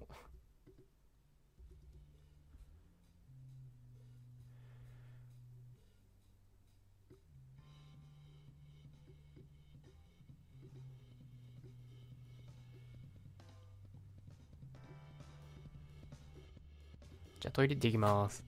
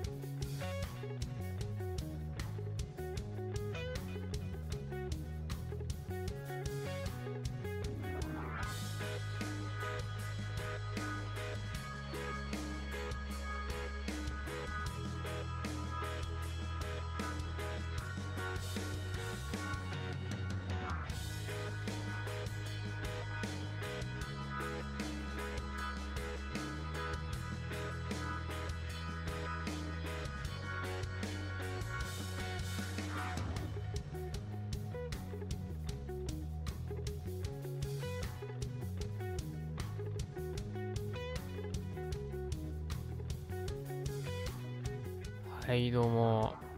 トイレから帰ってまいりました。今流れてる音楽はですね、YouTube オーディオっていう、YouTube が無料で公開っていうか提供している、オーディオライブラリーから持ってきたものになりますね。スパークっていう曲ですね。なんていう人が作ったかちょっとわからない。スパークっていう曲ですね。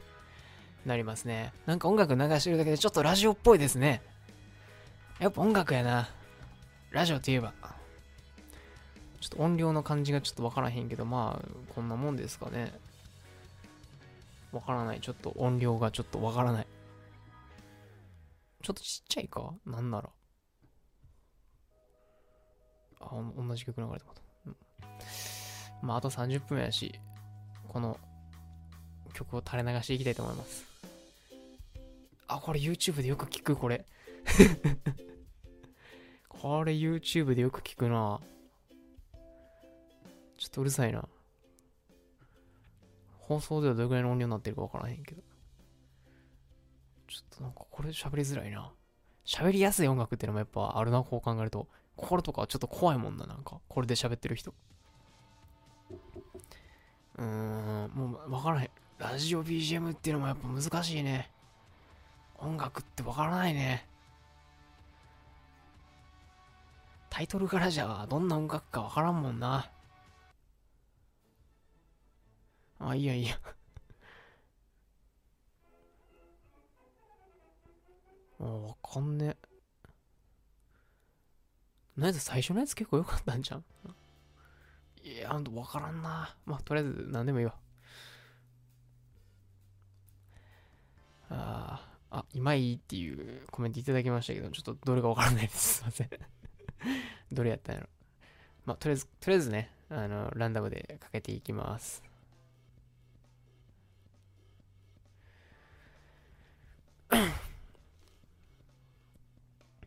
いやー、なんか、映画の話をもうやたらと語ってしまいましたけども、そうなんです。私、映画とか CM とかミュージックビデオとかの撮影をなりわいにしておりまして、撮影といってもまだアシスタントの方が全然多いんですけども、ゆくゆくはカメラマンとしてね、独立して頑張っていきたいと思うんでね、よろしくお願いします。お仕事の依頼はいつでも来てください。フリーランスなんで、大体受けれます。はい。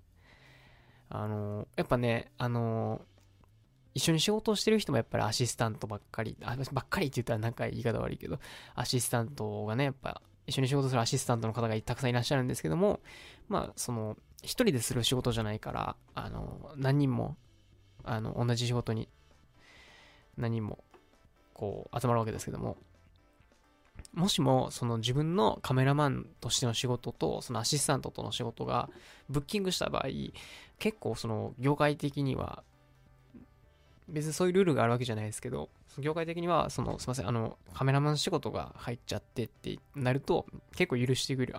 ほら、行ってこいと。しっかりやってこいよ、みたいな、そういうスタンス、聞こえなくなった。本当ですか？ちっちゃいってことか。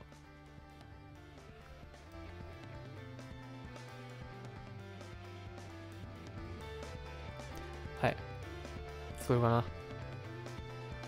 この音量の感じがね、わからんだよね。なんやったらこの、俺の声ももうちょっと大きくていい気もするよね。多分。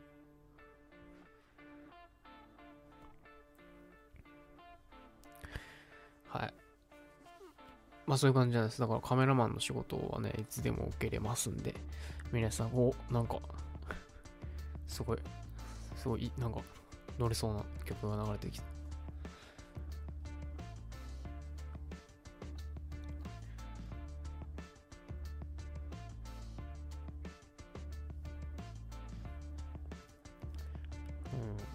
やかんラジオ。ね。やかんラジオっていうタイトル、なんか友達からちょっと褒めてもらったんですけど、なんかね、覚えやすいし、いいよね。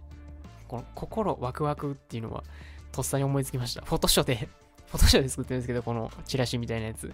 なんか、夜間ラジオっていう、とりあえず、この文字を置いたときに、寂しすぎると思って、なんか書かなあかんと思って。なんかサブタイトル的なやつって大体書いてあるなと思って、パッと思い浮かんだから心ワクワク。天才かもしれへんね。心ワクワク、天才やね、多分ね。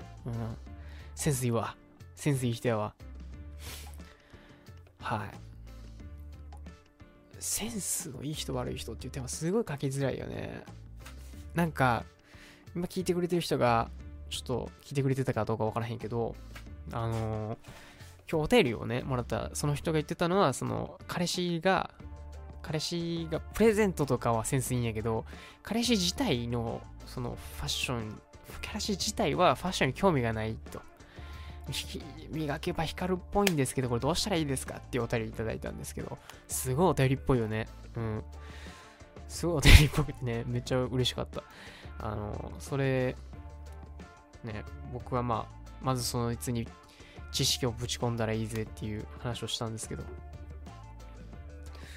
そういう角度から来ていただいてもいいですし、本当こういうやつ見るとセンスないなと思うとか、そういう話でもいいし、こういう人を見るとセンスいいなと思うとか、そういう話でもいいし、私この人めっちゃ好きなんですと。この人センスいいんですと。私めっちゃこの人好きなんです。見てください、田辺さんっていう、そういう話でもいい。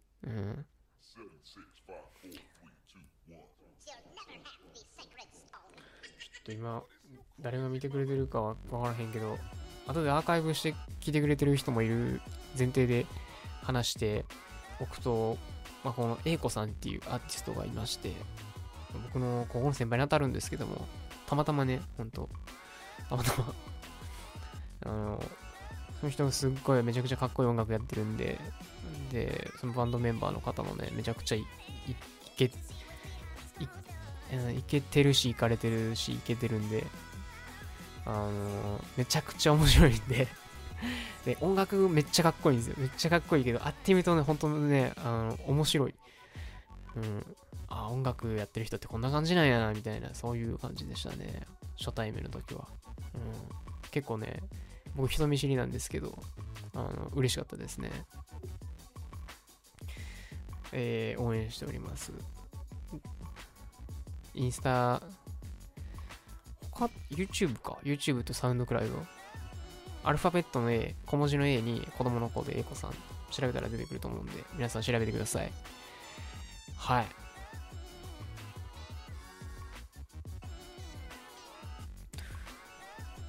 あと20分か。もうこれぐらいになるとね、なんかキリいいとこで終わっていいよねっていう感じがしてくるよね。ここからが腕の見せ所みたいなね。そういう感じよね。何しようかな。今日の面白いニュースを探してくれ。メールが来た。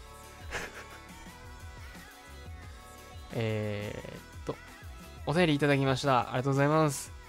ペンネーム、ドスト F スキオさんですね。ドスト F スキオさん、こんばんは。よく音楽を聴いて歌詞で聴く人とメロディーで聴く人がいるという話がありますが、私は歌詞に注目して聴くことが多く、特に今の清志郎の雨上がりの夜空にが大好きです。田辺さんはどちら派でしょうか？また好きな歌詞やメロディーがあったら教えてください。すごい音楽流れてきた。僕はね、割とリズム大事かな。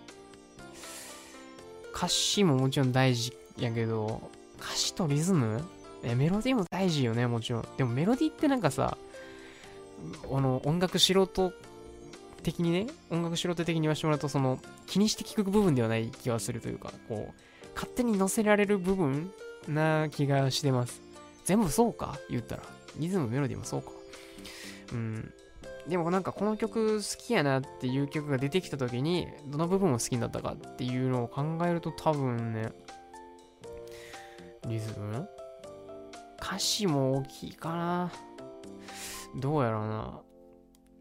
僕が最近いいなって思った曲で言うと、僕一応 Spotify には入ってるんですけど、なんやろね。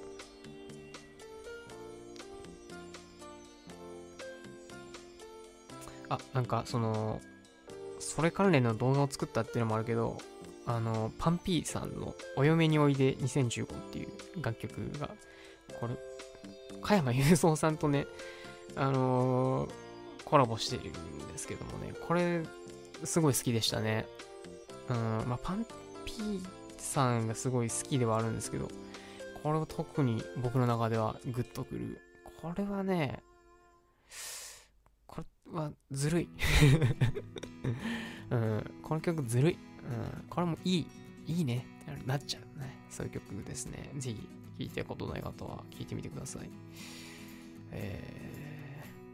最近あとね、ハマった曲はね、ビリー・ジョエルっていう、まあ、外人なんですけど、そのビリー・ジョエルさんのゼンジバー、なんか発音未だによく分かってないんですけど、そのゼンジバー分からへんけど、っていう曲ね、すごい聴いてますね。なんか、好きですね。あと最近で言うと、細野晴臣さんにすごいハマってまして、なんて言うんですかね、あれ。ハウスミュージックに入るんですか？英子さんの曲流していいんやったらちょっと全然流しますよ。流すとかサウンドクラウドから入ったらいいんかな。ちょっと待ってくださいね。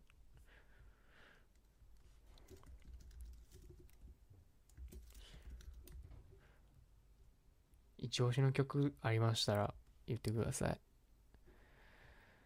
僕はね、ハイが好きです。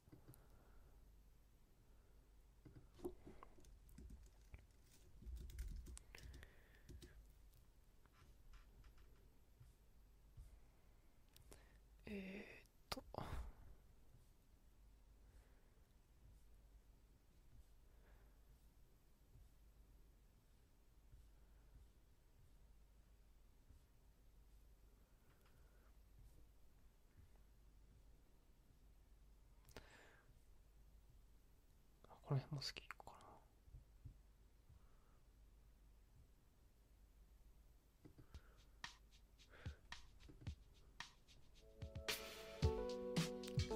おしゃれ。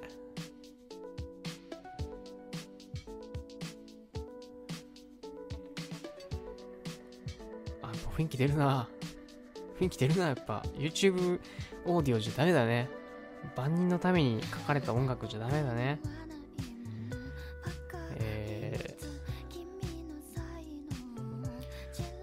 4つでしかないですね。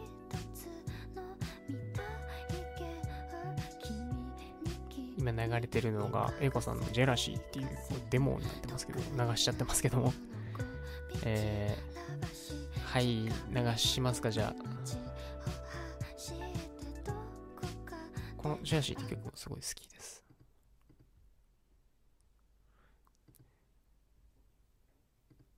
大体はね、聴いてると思います。上げてるやつは。このキーボードを打つ音がね、うるさいですよね。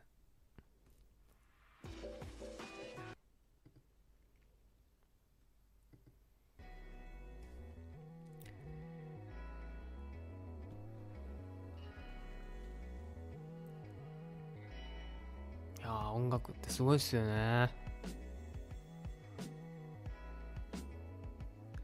そう、もうサブスク解禁するっていうね。これもぜひともね、宣伝させていただきますよ。バチ宣伝させていただきますね。チャンネル登録者が1100人になってますね。すごい。コメント欄がすごいですよね。コメント欄がすごいですよね、YouTube ね。めちゃくちゃな、もう、ベタ褒めじゃないですか、みんなね。素晴らしいですよ、もちろん。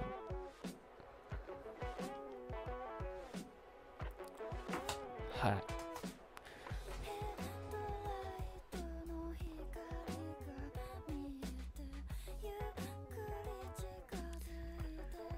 さあ、そんなわけで、残り15分になってきましたけども、僕は結局そのドストエフスキオさんの質問で言うと、好きな歌詞やメロディーね。なんだろう、メロディー、このメロディー好きやねんっていうのはちょっとなんかパッと出てこんけど、歌詞ね、詞ね。なんやろな。斉藤和義かな。斉藤和義さんかな。俺の中で。歌詞がいい。いや、でもメロディーかな、斉藤和義さん。歌詞とかを木田民生さんとかのが好きかな。いや、の方がっていうこともないな。わからんな、これ。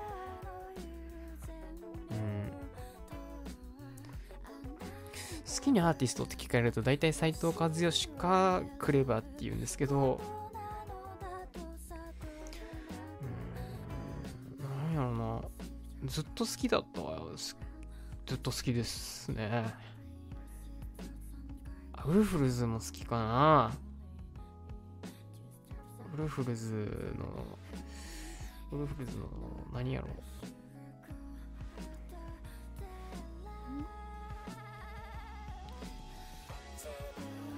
おしゃれ。ウルフルズ好きかな。具体的なものが出てこないっていうね。山崎正義さんの中華料理やったっけ、めっちゃ好き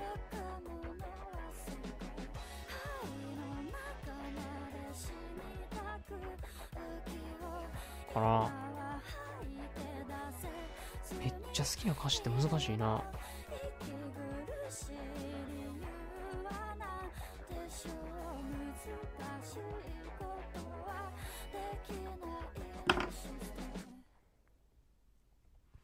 はい、そんな感じですね。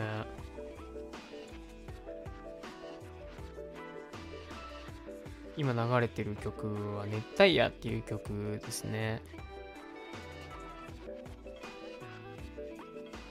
YouTube に上がってるんで調べてください、皆さん。リンク貼っとくか。これコメント、チャットのところにリンク貼って飛べるんかな。あ、飛べへんねや。あ、飛べる。あ、飛べた。あ、飛んじゃった。飛んじゃっ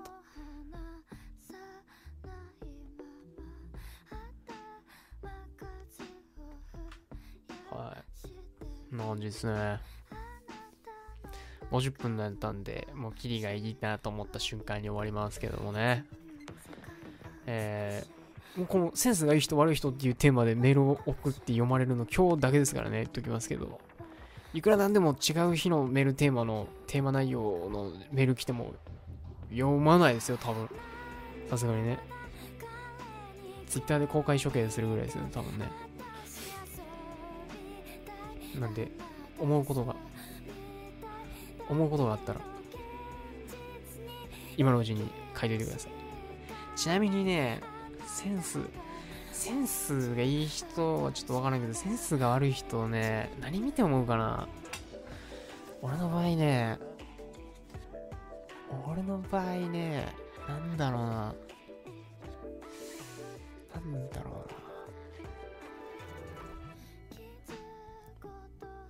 コメントとかさ、すごいセンス出へん。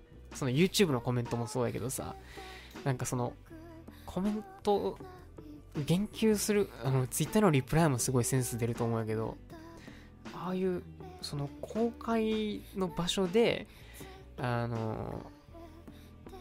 誰かに対するメッセージを発表するっていう、すごいセンス現れるなと思いますね。あとはもう、なんやろね。センスってどこにでも出ますよね。僕ちょっとオタクなんで、やっぱフォントで結構この人センスあるなとかないなとか思っちゃったりはしますね。やかんラジオっていうフォントはですね、別に何のこだわりもなく、名前もわからないんですけど、なんていうフォントか。フォトショー開いて、パッパッと見て、あ、ええやんと思ったフォントなんですけど。まあこれなんか悪くないですよね。悪くないですよね。これね。やかんラジオ。このやかんラジオっていうさ、文字は、こう、なんかこう、交際が出てる、この緑と紫がさ、こう、影みたいになってる感じをちょっと出したかったんやけど、俺これ、なんていう手法かわからんくて、ググろうにもこれ、なんていう名前なんやと思っていろいろ調べた結果出てこず、なんか自力でやったんですけど、多分もっといいやり方があると思うんですけどね。これ2つレイヤーがあってやってるんですけど、めんどくさいですよね。これやかんラジオ。このね、やかんラジオのこの写真、僕は、これは今年の2月末ぐらいにテラスハウスに応募した時の写真ですね。テラスハウスに応募したんですけど、未だに連絡が来てなくて、どうやら通ってないらしいということだけは分かってるんですけども、まあ、そのうち多分テラスハウスに出ることになると思うんでね、その時はこのラジオが多分日の目を見ることになるんでしょうね。はい。今流れてる曲はね、著作権的にダメな曲になっちゃいますね。はい。っていう感じですね。これ今キリがいいんじゃないか。最後に1曲だけ流して。どこや、サウンドクラウドどこや。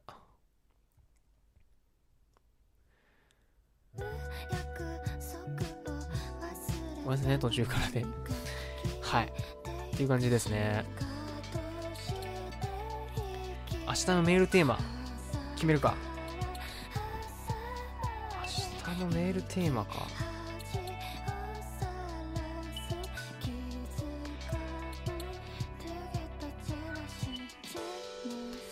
レコさんの曲、歌詞も面白いですよね。すごい面白いと思って毎回見てるんですけど。明日のメールテーマ、